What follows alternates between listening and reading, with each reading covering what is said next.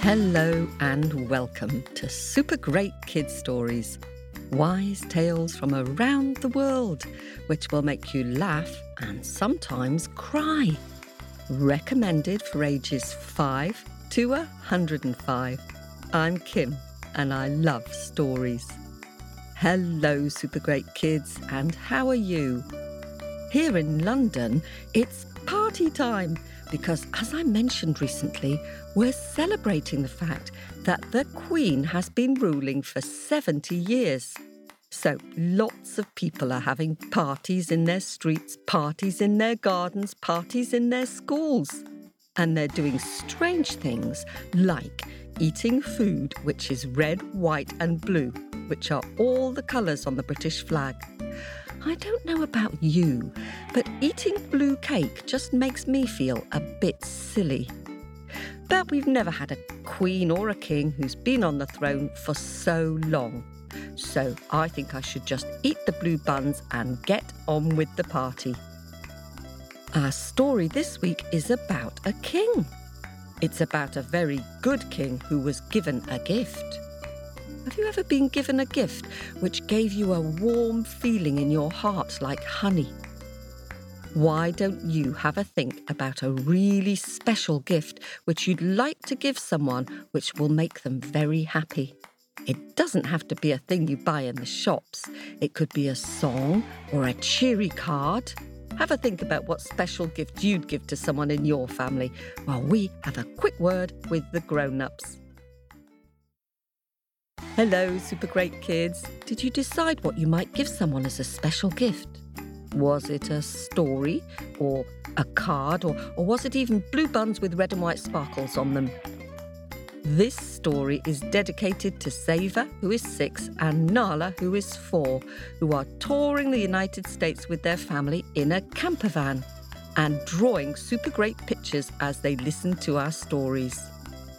And now, here is talented storyteller Nick Hennessy with a royal story for you, which he heard from Scottish storyteller Duncan Williamson. Are you sitting comfortably? Am I sitting comfortably? Then let the story begin. Once upon a time there was a king. A wise king. A fine king. A kind king. Much loved by all of his people and all that served him. But one day the king fell gravely ill. He took to his bed. As each day passed, he grew more pale. Doctors came, but they shook their heads. They scratched their chins. If the king will not heal, then the king will die. A young boy came running through the kingdom one day, dressed in rags and bare feet, and under his arm was tucked a box, a wooden box. And he ran all the way until he came to the gates of the palace, and he knocked. Tum, tum, tum. A guard opened the door and saw the boy and said, "What do you want?" The boy said, "Please, I have a present for the king." "For the king?" said the guard. "Then give it to me and I will see that he receives it." So the boy gave the box to the guard and ran off. The gates were shut and the guard took the wooden box across the courtyard, up the stairs until he came to the king's private rooms and knocked. Tum, tum, tum. A thin voice called him in. He opened the door and there lay the king, pale in his bed. "Your Highness, a boy brought a gift to give to you. A wooden box, it seems." The king said, "Put it on my table beside the bed and leave." So the guard put the box on the table by the bed, then bowed and left. The king looked at the box, and he couldn't help wondering what was inside. He picked up the box. It was heavy. He lifted the lid and gasped, because inside that little wooden box was a bowl. A golden bowl. The king reached into the box and took out the bowl in his hand, and he held it. He cupped the bowl between both hands. The bowl was beautiful, so perfect. And as he held it in his hands, he began to feel a warm feeling in his heart, like honey. Warm and rich, he felt strength returning to his limbs. "This bowl," he said, "is making me feel better." And as he turned the bowl, he saw at the bottom, etched into the gold, there were words. He read, "Give this bowl to the one you love most." What a beautiful gift! What a gift to be given, thought the king. Whoever this boy was, well, he loved me deeply. Well, what shall I do with this bowl, he thought. I could put it on the mantelpiece there. It would look so fine. I could put it in the window. It would catch the light. I could give it to my dog. Surely my dog is the one that I love most of all. But no, I will give it to my wife, of course, the queen, for she is the one that I love most. And so for the first time in many weeks, the king got up out of bed, put on his dressing gown and his slippers. He put the bowl back in the box, closed the lid, tucked it under his arm, and went off down the corridor to the queen's private chambers and knocked. Tum, tum, tum. The queen opened the door. She was delighted to see her husband standing there. "My love, you are well, you are healthy, you have colour in your cheeks, you have a sparkle in your eyes." "Indeed," he said, "I have been healed, and I have a gift for you." "For me?" she said. "Indeed." And he gave her the box. And she took the box. She said, "What's inside?" But he didn't answer. He just turned and walked off down the corridor, whistling away to himself. She held the box, looked at it. She lifted the lid and saw the bowl and gasped. She reached in, took it out in both hands and held it, cupped the bowl in the palms of her hands and felt that warm feeling, that warm feeling like honey in her heart. What a beautiful gift to be given, she thought. And as she held it up, she too saw the words, "Give this bowl to the one you love most." What a beautiful thing to be given, she thought. Well, where shall I put it? What shall I do with it? I could put it in the windowsill, it would catch the light. I could put it on the mantelpiece where all could see it, or I should give it to the one that I love most. And of course, she knew who that would be. She would give it to her daughter, the princess. So she went out the door and down the corridor until she came to the princess's rooms and knocked. Tum, tum, tum. The princess opened the door. "Mother," she said. "My daughter, I have come because I have a gift for you." "For me?" she said. "Indeed," and gave her the box. The princess took the box and said, "What's inside?" "Why don't you have a look?" And with that the princess turned, went into her room, and when she looked again the queen was gone. So she shut the door, and she opened the lid of the box, and she saw the golden bowl, and she gasped, and she reached in and took the bowl in her hands, and felt that warm feeling in her heart like honey. And then she saw the words, "Give this bowl to the one you love most." And she knew then the gift that her mother had given, and she smiled to herself. Well, what shall I do with this, she thought. Where shall I put it in my room? And then just then, she heard outside, down in the courtyard, there was shouting. She looked through the narrow pane of glass down to the courtyard, and there she saw the sergeant of the guards. And the way the sunlight shone on him, the way his buckles and his buttons all gleamed in the golden light, she thought, I'm going to give it to the sergeant of the guards, and he'll never know it's from me. So she put the bowl back in the box, closed the lid. She put on a cloak with a deep hood to hide her face. And then down the corridor, down the stairs, across the courtyards, until she came to the barracks, and she knocked on the door. Tum, tum, tum. The sergeant of the guards opened the door and saw a stranger there in a hooded cloak. Who are you? What do you want? "Please," she said, "I have a gift for you." "For me?" "Indeed." The princess gave the box to the sergeant took it, and then she was off through the shadows before he could find out who she was. He went back inside and he put the box down on the table. He wondered, what's in it? Carefully he lifted the lid, and he saw the bowl and gasped. He cupped the bowl in his hands, and as he did, he felt that warm feeling in his heart like honey. "What a beautiful bowl," he said. "I've never seen anything so beautiful as this. Not a blemish, not a scratch, not a mark upon it." And as he turned it and turned it, he saw the words, "Give this bowl to the one you love most." And a tear welled up in his eye then. Because not since before his wife had died had he been given such a gift of love. Who was it, he thought, who gave me this bowl? And what shall I do with it? I should give this bowl to the one I love most. Well, he knew who that was. His son. So he put the bowl back in the box, he closed the lid, and he went into the other room where his son was playing with toys on the ground. He said, "My son." "Yes, father, I have a present for you." "A present for me?" "Yes." He gave the boy the box. The boy lifted the lid and saw the bowl. "Father."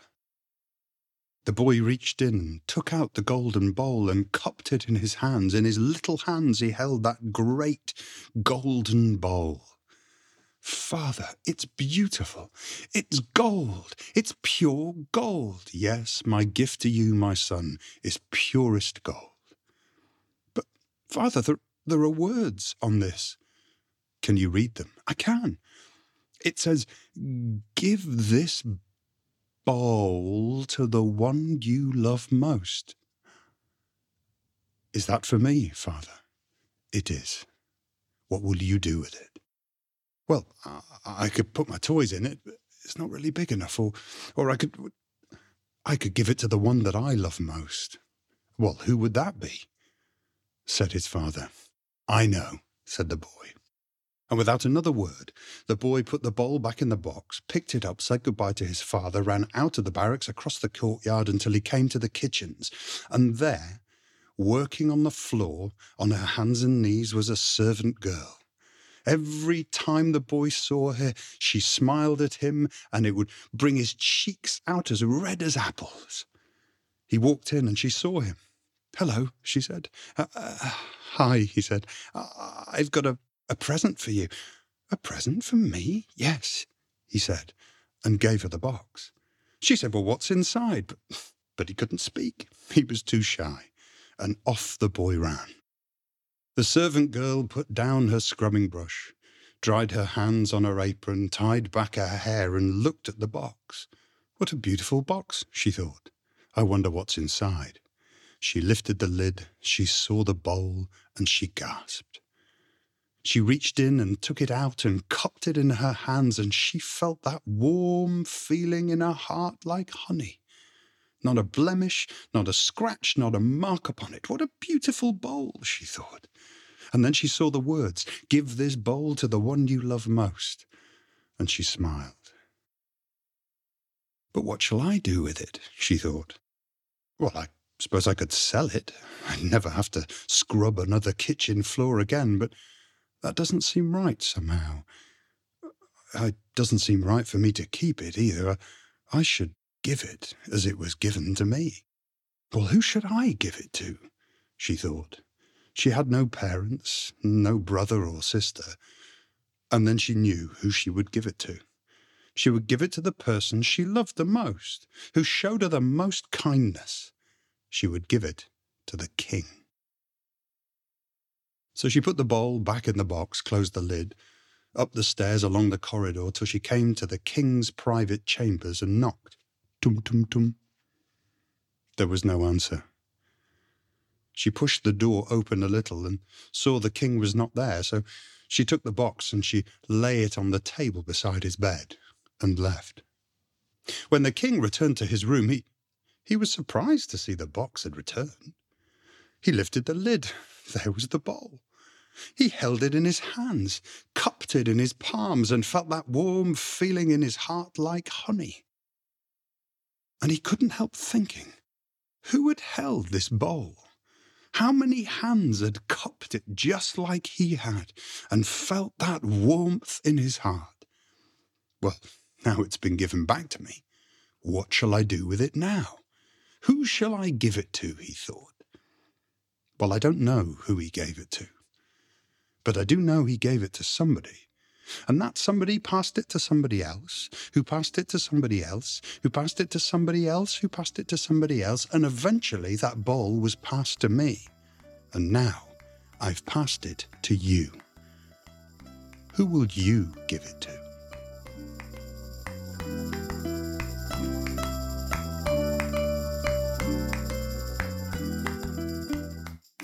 Ooh, I liked that story. I wonder who the little boy was who gave the king the bowl at the very start of the story. And do you think it was the bowl itself which made the king feel better? Or was it the kind act, that warm feeling in his heart which fixed him? Thanks to Nick Hennessy for that story. And now, it's time for me to dig deep into my bag of happies and say some thank yous. First of all, thank you to all our subscribers. To us, you are a bit like that golden bowl in the story, giving us a warm feeling in our hearts like honey. Thank you so much for helping us to keep making this podcast and to pay our talented storytellers. A big thanks to new subscribers, Asher, who is 5 from Kansas City, Missouri, and to his mum, Megan. Let us know if you're a subscriber and if you'd like a mention.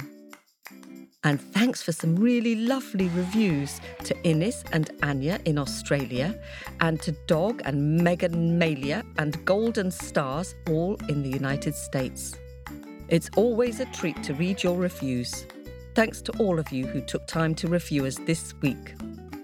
If you'd like to give a one-off donation of any amount on Ko-fi, or to subscribe to our podcast on Patreon and get bonus stories, early access and advert-free, then go to our website on supergreatkidsstories.com, or to subscribe on Apple, go to Apple Podcasts. Now, you've all been drawing and sending wonderful pictures of our stories for us to share with you on Facebook. So, here's some thank yous to super great kids who've been sending in pictures. Thanks to 6-year-old Helen from New Zealand for an imaginative and colourful picture of why the sky is far away. Thank you, Helen. You really brought that story to life. And thanks to Freddie, who is 6, from Midhurst in Sussex in the UK. A marvellous picture of Baba Yaga and her hut on chicken legs. I like the long ladder to get into her hut and the little cat on the roof. Thank you, Freddie. And thanks to 7-year-old Agastya from India, who sent us an inspired and detailed picture of Tortoise and Sons. I particularly like the way you've labelled each son with their correct name, and you've included the moon and Daddy Tortoise, who is stuck in the river. Thank you for sharing that, Agastya. And thanks to Gemma Moon, who is 7 from Eagle Point in Oregon, who's drawn a stylish picture of the magic orange tree story from Haiti. I like the bright oranges against the lime-coloured leaves and the way the orange tree girl is looking at the tree almost as if it's her friend. Just lovely. Thank you for sharing it. And thanks to Ivy, who is 6, who's drawn a fun picture of Anansi and the Party, a story from West Africa. Ivy, I love the way you've drawn Anansi slap bang in the middle of the picture and the party. And I like his cheeky smile. I wonder if you'd invite Anansi to your birthday party. And thanks to 5-year-old Tilda from Colorado Springs, who's drawn a clever, happy picture of Fox at a party. I love your Fox, Tilda. He's got such a cheeky grin and a natty little beard too. And I like the way he's hiding under the table, probably plotting how he's going to get that cake. Well done, and thanks for sharing it. And Esther, who is 7 from Jacksonville in Florida, has sent a lovely picture of the giant and Finn McCool and his wife from the Irish tale Finn McCool. Esther, you are so good at drawing. I love your giant with his huge hands and green teeth and flaming red hair. Thank you. If you like giant stories, we've got quite a few. We've got How the Mosquitoes Became and Ode on the Giant and A Man Amongst Men. And thanks to Isabella, who is 4, and Charlie, who is 6, from King Creek in Australia, who've sent wonderful pictures. Charlie, what a great setting for your Kibungu story from Brazil. I like all the details, like the sun peeping out from behind the tree and the different types of trees in the forest and the little pool. Really good. Well done for starting to write your very own beast story. And Isabella, thanks for your beautiful picture of the Russian story, Marusha and Father Frost. I love the colours you've used and the huge snowflakes falling out of the sky. It's a moving story, isn't it? And Eleanor, who is 5, has sent a marvellous picture of the 3 little pigs. I particularly love the swirling breath coming out of the wolf's mouth as he huffs and he puffs, and the way you coloured the windows in a warm orange. I also like the fact that the wolf is so big. That must have just been the way he appeared to the 3 little pigs. Thanks for sharing it, Eleanor. Matteo, who is 7, has sent a great picture of Coyote and the Big Tree. Matteo and his sister Sabina, who is 4, are big fans of trickster tales. I wonder if you'd go into that hole in the tree, Matteo, if it opened up for you. Thank you for sharing your picture. And thanks to 4-year-old June from Albany in California, who sent a beautiful picture of a unicorn, which she's coloured in very precisely while she was listening to some super great kids' stories. Excellent colouring, Albany. Thank you. And thanks to 5-year-old Lily Margaret from Texas for your wonderful drawing of Malice teaching Buki how to dance the kokioko, the story from Haiti. I really like the clever way you've made Buki look slightly clumsy and nearly as tall as his house, whereas Malice, the trickster, is small and cunning. It's such a fun story and you've captured it really well. Thank you. And Elowyn, who is 7, drew the West African story, The Blind Man and the Hunter, and the Jamaican story, Nora and the Ackee Fruit, while on holiday. I'm really impressed, Elowyn, that you managed to draw such detailed pictures while flying on a plane where there's not very much space to draw. I wonder if you can tell the opening to one of these stories. And Cora from Sebastopol in California has drawn a brilliant picture of Nora and the Ackee Fruit. I love the way Nora is sitting cross-legged and looking super stubborn and grumpy. I don't know about you, but I feel a bit sorry for Nora. It's a great story, isn't it, Cora? Thank you for sharing your picture. And Leo, who is 5 and living in Sydney, has drawn Stick Woman and the Wolf. This is great, Leo. I particularly like the wolf's red eye and his mouth, which is all teeth, and your tree in the woods, which has lots of wavy branches. It's super great. Thank you for sharing it. That's it for this week. More shout-outs next week. If you're a subscriber and would like a shout-out, do let us know. If you'd like to see these pictures, they're all on our Facebook page at facebook.com/supergreatkidsstories. And if you'd like to send us a picture, the easiest way is to send it to me via Facebook Messenger or go to our website, supergreatkidsstories.com, and scroll to the bottom where you'll see a place to attach a picture. We love hearing from you. Whatever you do, just keep telling your stories and singing your songs. See you soon.